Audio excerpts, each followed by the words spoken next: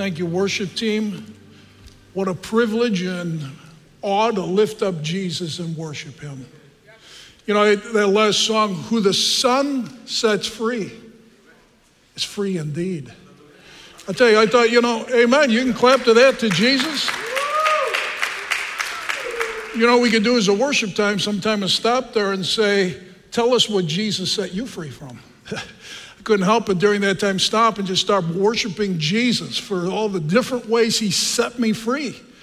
And there's a big difference between when I work hard and try hard and set up all the systems to try to be better and when Jesus himself sets me free. And we're here, there's so many people here that know that personally, not just me, and that's why we love the Lord, that's why we're worshiping him.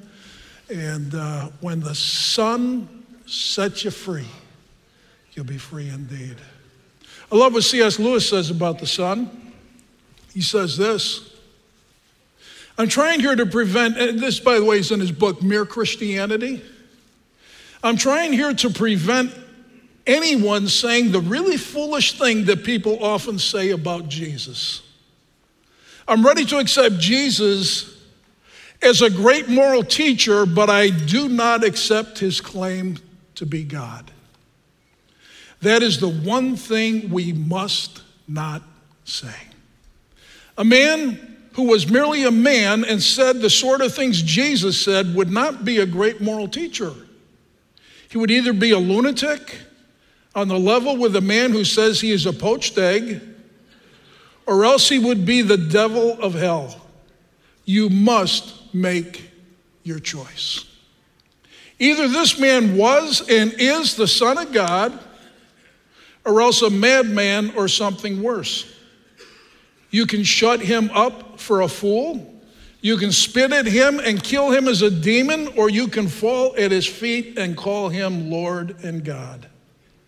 But let none of us come away with any patronizing nonsense about his being a great human teacher. He has not left that open to us. He did not intend to. You know, when people hear the Son of God, quite often they get confused about that. And some people, when they hear the Son of God, they think of Jesus, much like C.S. Lewis said, he's a great prophet, he's a great teacher, he's a very immoral man, but he's not God. Others think when they hear him as the Son of God, they think that he was the first one ever born, so that he did not exist forever as God. And so they feel that Jesus is a created being, but he's not God. Still, there's others that feel that Jesus is a God, not the God, an inferior God to the Father, but he's not fully and equal to God. In the book of John, I love the way he said this at the end, C.S. Lewis, that's not an option Jesus left to us. When you read the book of John and you read what Jesus said about himself, you cannot come away with any other option than to say he is God, he's fully God, and he's fully equal with the Father. And that was one of the purposes why John wrote this book. Remember, we already saw John chapter 20, verse 30. We'll look at that in a few minutes, but not yet. But you remember, he said he wrote about the miracles, the signs that Jesus did, and these signs were to prove that he is the Christ, the Son of God. Let me give you the Pat Peglow paraphrase of that. These signs were written so that you would know that Jesus was the promised Messiah that the Old Testament talked about, that was going to come to be the King and the Savior of all the world, God himself. So today I simply want to show us this. Jesus is God, Jesus is fully God, and Jesus is equal with the Father. You can't help but come away with that when you look at the book of John. Now, I trust you're reading the book of John for yourself, and I've heard many that are, and I'm encouraged about that. And as you're reading it, you're going to see this pop over and over and over again.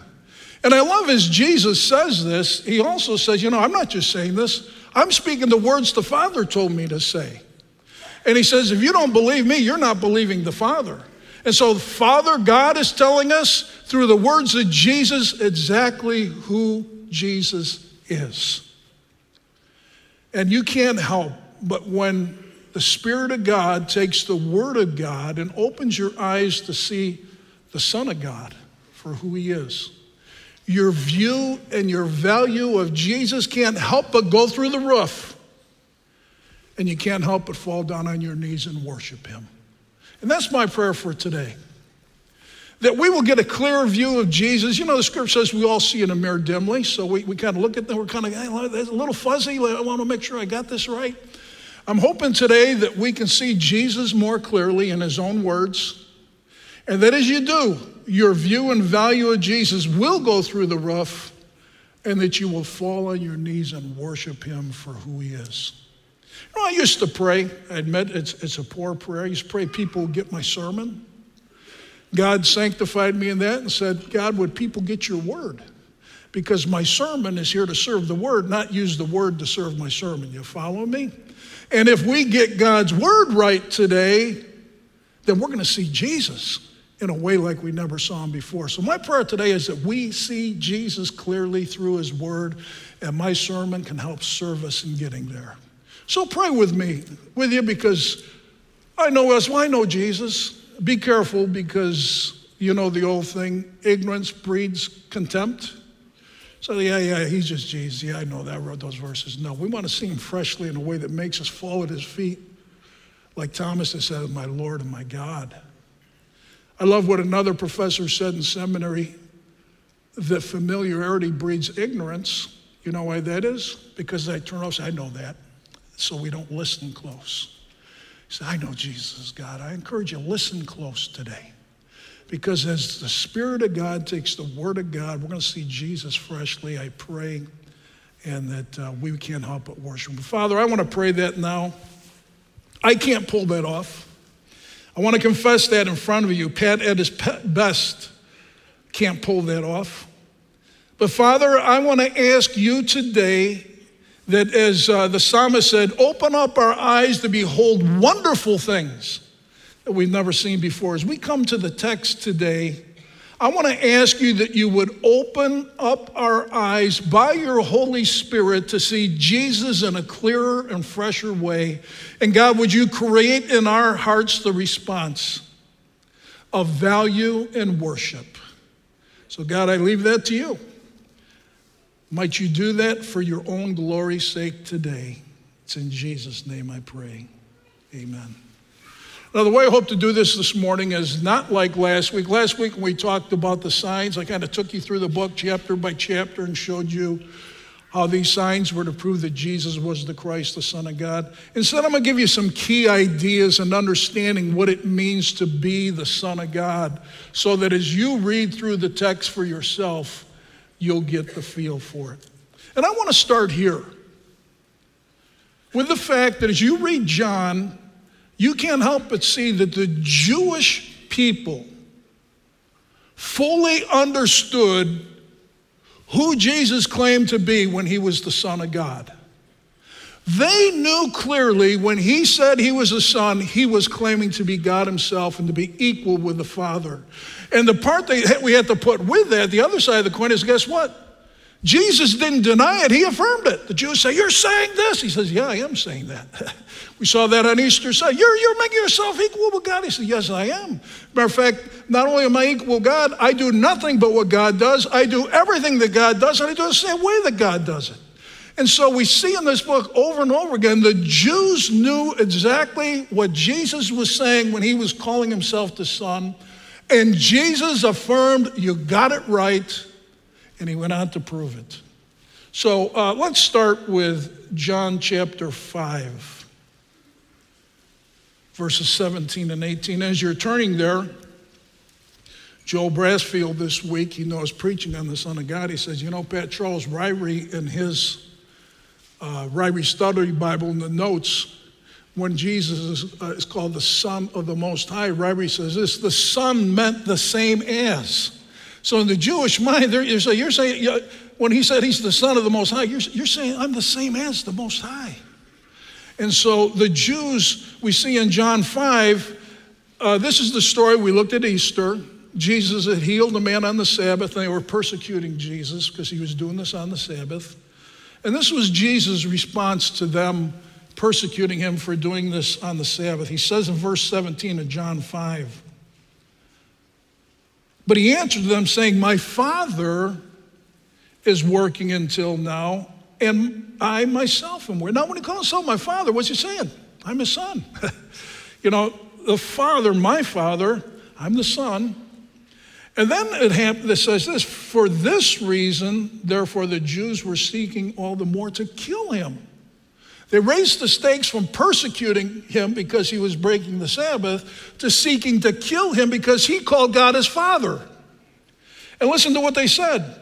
Because he not only was breaking Sabbath, but also was calling God his own Father, making himself equal with God. That's what the Jews, this is what he's doing. He's making himself equal with God.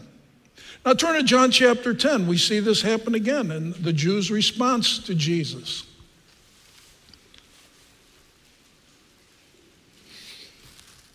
John 10, verse 30. He starts with this. I and the Father are one. I mentioned this early on. I'm not going to try to go there today, but I said there's probably no book in the Bible that helps us understand the Trinity more. We never fully understand the Trinity. But to understand that Jesus and the Father are one in their essence and their godhood, even though they're three separate persons, one God. Jesus right here says, I and the Father are one. And the Jews picked up stones again to stone him. And Jesus answered them, I showed you many good works from the Father. For which of them are you stoning me? The Jews answered him, for a good work we do not stone you, but for blasphemy. And because you, being a man, make yourself out to be God. The Jews knew exactly what Jesus was saying. You are making yourself out to be God. Now look down verse 36. Same chapter as Jesus responds to them. Do you say of him whom the Father sanctified and sent into the world, you are blaspheming?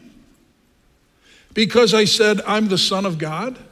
Did you catch that? No, we got to see here, Jesus is saying that being the Son of God and being God are synonymous. Because notice, they said you're blaspheming for making yourself out to be God. Jesus said, you say I'm blaspheming because I say I'm the Son of God. He's saying it's the same thing.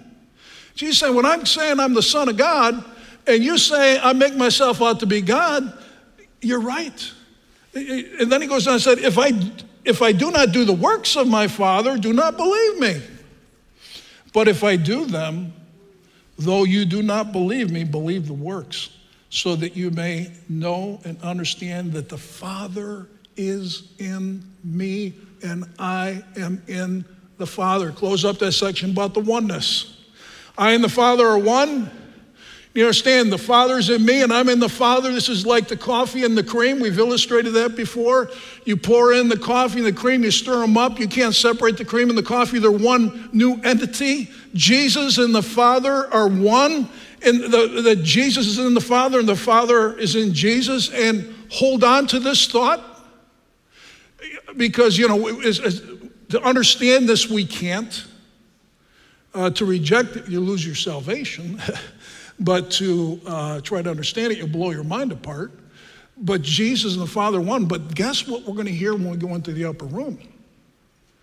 Jesus said, just as the Father is in me, and I'm in the Father, I'm in you. The same concept, the same thing's hard to understand. The oneness of the Father and the Son, that in our relationship with Jesus, we move into a oneness at the core of our being and our spirit with the Father and the Son. But we'll save that one for when we get to the upper room discourse. But Jesus is saying this, that because you're saying I'm blaspheming because I'm calling the Son of God, and you say I'm blaspheming because I make myself out to be God. Jesus himself here is saying that to call himself the Son and to call himself God are synonymous with one another. So we see how the Jews understood it. And we see that Jesus agreed with their interpretation of it and went on to further prove it every time. But I want to show you grammatically. I want to show you, well, not grammatically, that's been my first point, but I want to show you this. To be the Christ means you are God. To be the Christ means you are God. Christ and God are equated with each other in Scripture. Now, this is where I want you to turn back to John chapter 20, verse 30. You got to see this. This is the reason he wrote the book. And there's a little grammatical thing that happens that is gigantic for us to catch. Now I'm going to read it. Watch closely and see if I read it right. Verse 31 of John 20. But these have been written, speaking of the signs, the miracles, Jesus, these have been written so that you may believe that Jesus is the Christ and the Son of God. And that believing you may have life in his name. Is that what it says? You guys are meek. I see one head shaking no. Wally, good job. The word and isn't in there. If the word and was in there, we're supposed to believe two things. I believe that Jesus is the Messiah, the Christ, the coming King, the Savior of the world, and that he's the Son of God. But there's a comma in there, and the common use of this, if you read it, you'll see it throughout Scripture, the comma indicates this is a further description of the Christ. So he's saying that Jesus is the Christ, the Son of God. In other words, he's saying the Christ is the Son of God. And we see that throughout the Scripture. And we see that in the Old Testament, that when you understand what the Old Testament says, it tells us that the Christ is going to be God. And so again, my early paraphrase, what he's saying here is I've written these things so that you might know that Jesus is the promised Messiah that was promised in the Old Testament, was coming to be the King and the Savior of the world, God himself. That's what he's saying here. Now, when you look in the Old Testament, we see the same thing. We see that, I'm going to put this on the overhead, Zechariah chapter 9. You are familiar with the start of this passage, but I want to show you a couple other things, Zechariah, to tie this together. Zechariah 9, speaking of what we know as Palm Sunday, you're going to recognize this story because it's a story about Jesus. Rejoice greatly, O daughter of Zion. Shout in triumph, O daughter of Jerusalem. Behold, your King, your Messiah, your Christ is coming to you. He is just and endowed with salvation, humble and mounted on a donkey, even on a colt, the foal of a donkey. So we know from the story in the New Testament that Jesus was the one who came into Jerusalem mounted on a donkey. He's the King, he's the Messiah. Then the very next verse goes on to say this. Speaking of this King, I will cut off the chariot from Ephraim and the horse from Jerusalem, and the bow of war will be cut off, and he will speak peace to the nations, and his dominion, the rule of his authority as king, will be from sea to sea and from the river to the ends of the earth. Bottom line, I say, guess what? The reign of this king who's going to come on the donkey is going to be over all the earth. Now you go to Zechariah chapter 14. Same author, still describing the same king, and he says this, and the Lord will be king over all the earth. Did you catch it? This king is God himself. In that day, the Lord will be the only one, and his name the only one. And then you go down to verse 16 in Zechariah, and he says this: then it will come about that any who are left of all the nations that went up against Jerusalem will go up from year to year to worship the King, comma, the Lord. He's describing who the King is, the Lord. He's not going up to worship the King, here's one being, and the Lord, here's another one. The King is the Lord. And so all the nations are going to go up from year to year to worship the King, who happened to come in to Jerusalem on a donkey we know is Jesus, whose reign's going to be over all the earth. All the earth's going to come to him once a year to worship the King, the Lord of hosts, and to celebrate the Feast of Booths. To be the Christ is to be God. We saw that last week. We looked at that just briefly. We saw in Isaiah 35. Remember we talked about that the Messiah, the Christ, was going to judge all the nations. Well, who's the judge? God's the judge. The Messiah is going to be God. And so we know that Jesus has come to be God. I remember years ago, some of you who've been here a long time remember Albert Richmond. Sit right over there, right about where you are, Barbara. And Albert Richmond was an older gentleman, full-blood Jew, been to Hebrew school all his life, raised up here, in the United States, but his parents sent him all to the schools to learn the language, to learn the theology of Judaism, and fully, deeply embraced in the training of the Jewish beliefs. Full blood, fully trained, fully believing. And somebody invited him to our Easter musical. And back then we used to have a real donkey. And the person who was playing Jesus would sit on that donkey and come in like Palm Sunday. And Albert's sitting over here. I remember him telling me, he says, Pat, when I saw that guy come in on the donkey, all of a sudden I realized Jesus is the Christ. He's the Messiah I've been learning about all my life that we're waiting for. And it's just like the God just opened his eyes and he saw like never before. And I remember talking to Albert afterwards. I said, Albert, do Jews like yourself, fully trained, Hebrew school, all the theology, all the everything, do they believe that the Messiah is God himself? He said, absolutely, without a hesitation.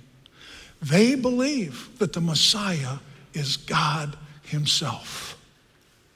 So that gives us a lot more understanding when you go to Matthew 26. Turn there. This one, you got to see it.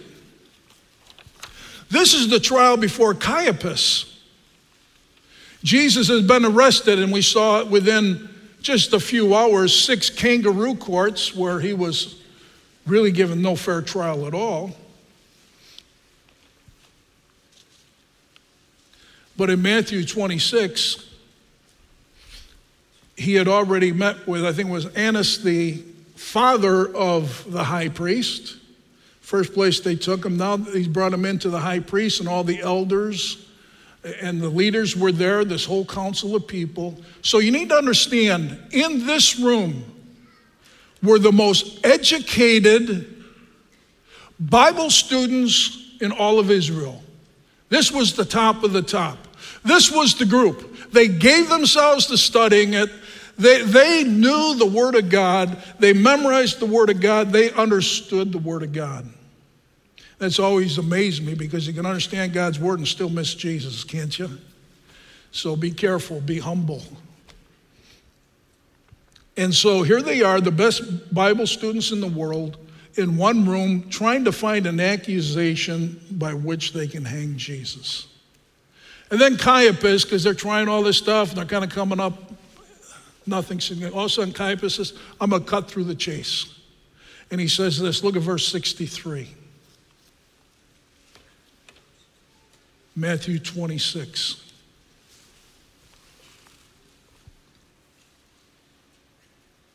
But Jesus kept silent, like a lamb before the slaughter. We knew that was part of the prophecy of what he'd fulfill.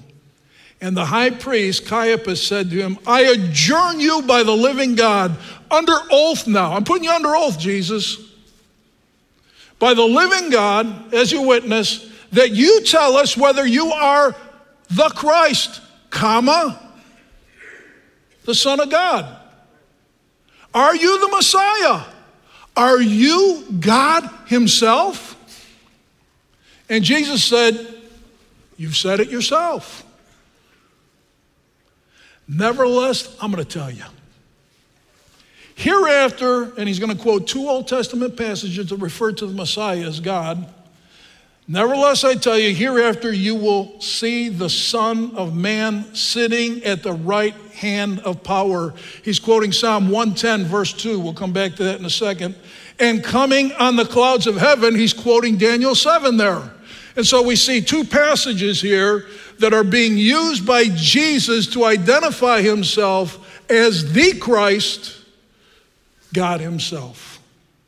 The first one is Psalm 110, verses 1 and 2. I have that in a PowerPoint up here. And it says this. Here it is. The Lord says to my Lord, sit at my right hand. And I want you to catch the word, the Lord says to my Lord. Sit at my right hand. Where's Jesus now? We know he's at the right hand of the Father.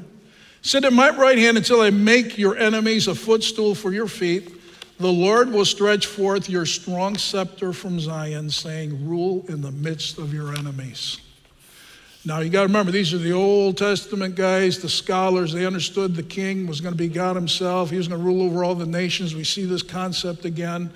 Well, just a few days before, Jesus confounded the greatest, wisest teachers in Israel regarding this very topic. Turn back to Matthew 22.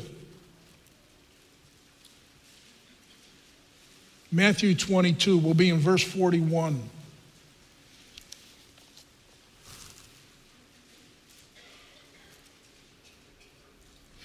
The Pharisees were gathered together, and Jesus asked them. You heard Jesus. When Jesus asks you a question, you know you're in trouble. Jesus asked them a question. What do you think about the Christ, the Messiah, the King, the Savior of all the world? What do you think about him? Whose son is he? They said to him, the son of David. He said to them, then how does David in the Spirit call him Lord? Saying, the Lord said to my Lord, sit at my right hand until I put your enemies beneath your feet. If David calls him Lord, how is he David's son? And I love the response here. No one was able to answer him a word, nor did they dare from that day to ask him another question. Jesus going, who is the Son of God? He's God's son. He's the same as God. He's God. But the other part of that passage that we read is Jesus said he'll be coming on the clouds of heaven. Turn to Daniel chapter 7.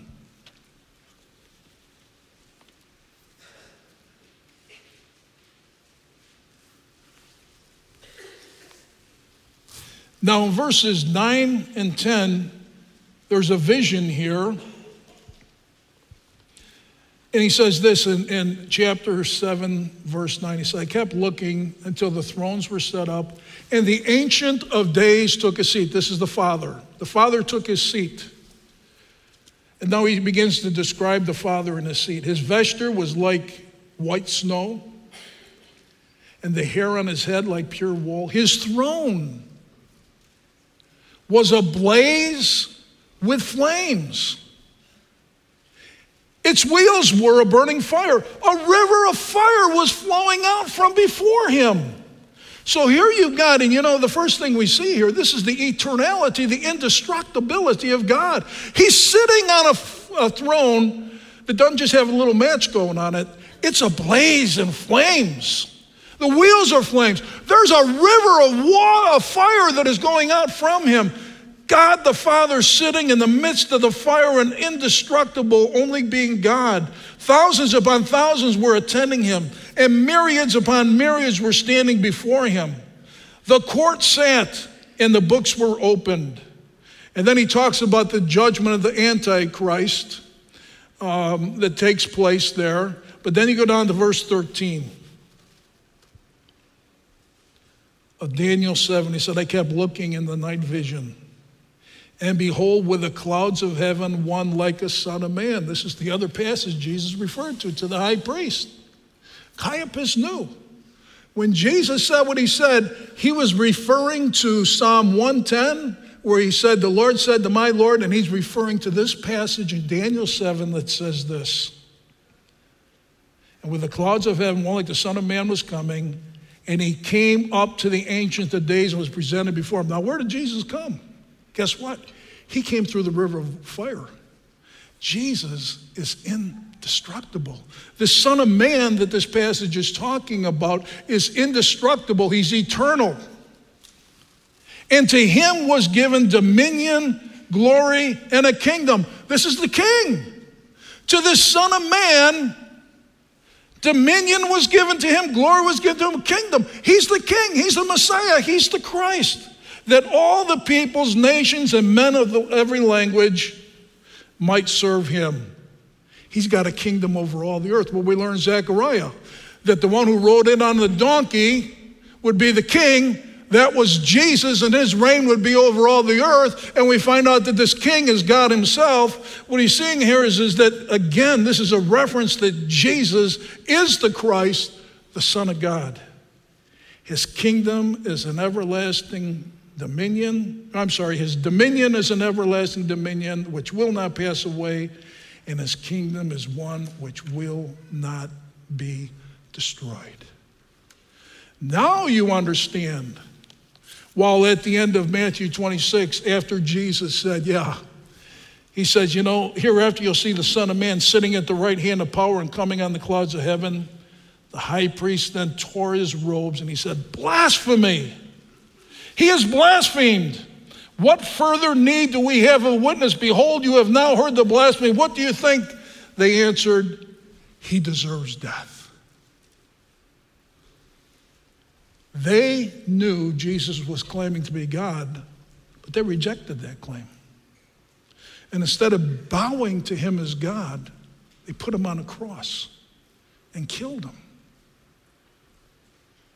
Jesus claimed to be the Messiah, the King who was God himself. The Jews knew he claimed to be the King, God himself, but they rejected that claim. I love what John says there, but as many as received him, to them he gave the right to become the Son of God. As you read through John, you're going to see other references to Jesus as God. We see the miracles he does, things that only God can do. We see that he existed before creation. What's it say in John 1:1? In the beginning was the Word, and the Word was with God, and the Word was God.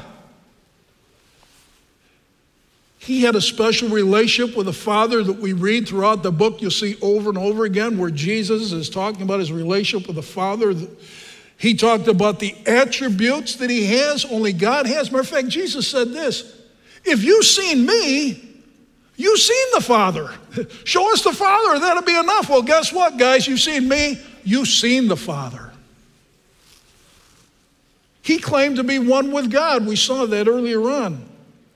He said he did nothing but what God did. He did everything that God did, and he did it the same way that God did it in John 5. The great I am passages in John where Jesus says, I am, but the one I love in particular is when they were talking to him, and they say, you're not greater than Abraham, our father, are you?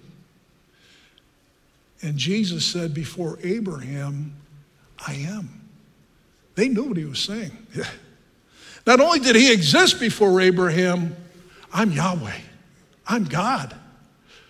And what they do, again, they picked up the stones, they wanted to kill him. How about you today? Where are you at with Jesus? Listen to what Romans 10:9 says. If you don't know Jesus, you got to hear this. And if you confess with your mouth Jesus as Lord, that's a title for God. It's referring to that as, the names all have meaning and they tell us, give us a window into who God is. This particular name, this title for God, indicates that he has authority and the right to rule over all the earth. You saw the king is going to reign over all the world, right? Jesus, if you'll confess with your mouth Jesus as Lord, he's God. He's God who has the right to rule and to reign. And if you believe in your heart that God raised him from the dead, you will be saved. So I got to ask you, if you're here today and you've never really seen Jesus as God, how do you see him this morning?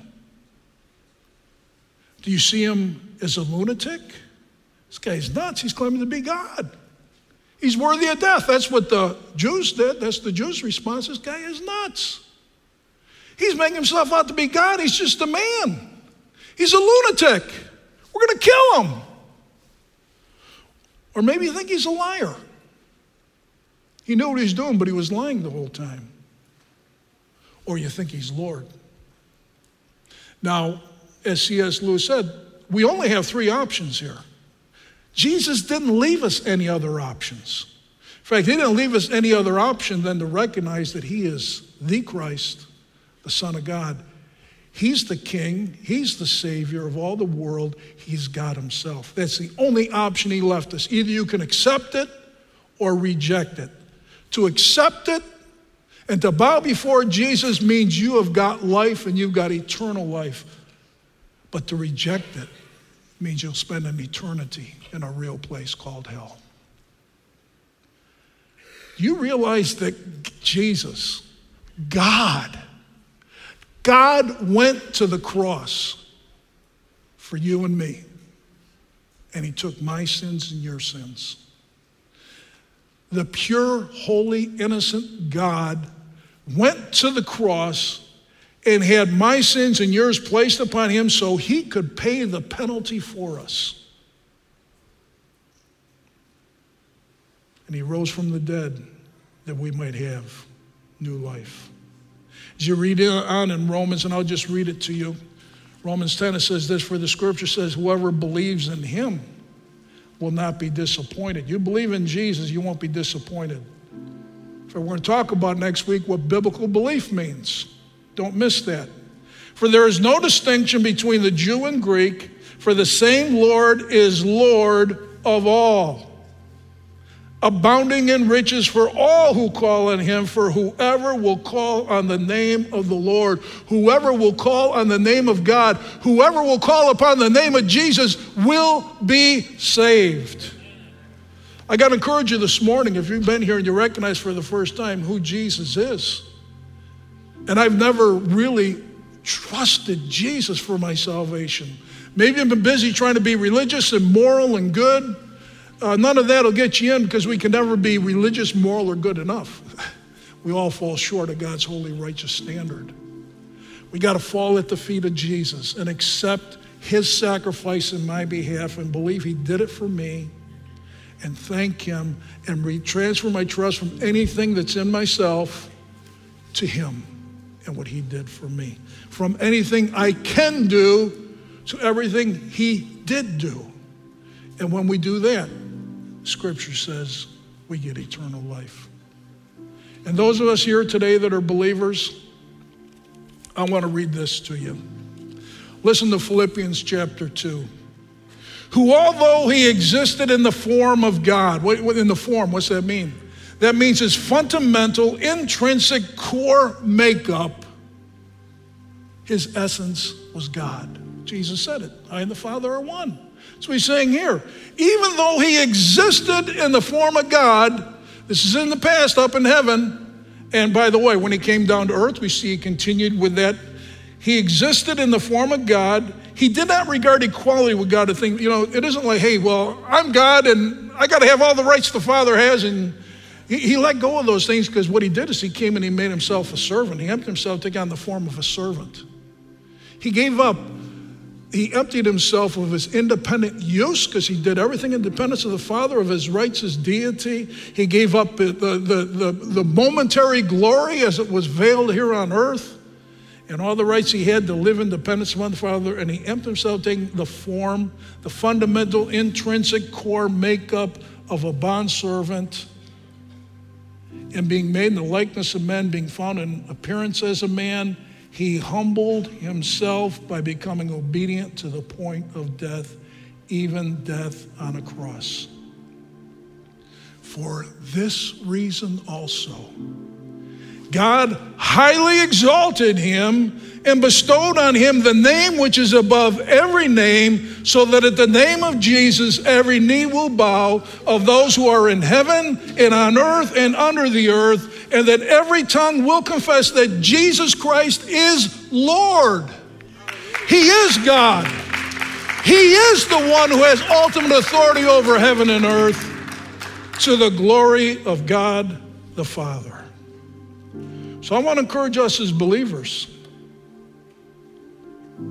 Would you bow and confess that Jesus not only has authority over all heaven and earth? Let's get a little more personal. Would you bow today and say, Jesus, you have the right to have authority over all my life? And maybe there's never been a time where I've done that, where I've bowed before Jesus. I know you're my Savior, but I'm kind of running my own life. Maybe this morning's the day you bow before the one who has the right and is in the rightful position because he's God himself and he is the Lord. You don't have to make him Lord, he is Lord. You need to respond to him as Lord. And we do that by bowing before him and acknowledging him as God and his right to rule over every area of my life and every decision I make. And then even more so, after we bow before him and do that, we walk out of here and we live in accordance with it. It's not enough just to bow on my knees at church and say, yeah, Jesus. But you know what? That's the beginning of a new aspect of my walk with Jesus, where I'm going to say, Jesus, you're the boss over everything. And I'm going to check in with you on everything. I'm going to walk in obedience to you. So I want to give us a moment. If you're able to bow, as the worship team comes up, I got to admit, I got a chair I can hang on to, so I'm getting a little help. If I went down on my knees totally, it'd take 10 minutes at the end of the service to get me back up.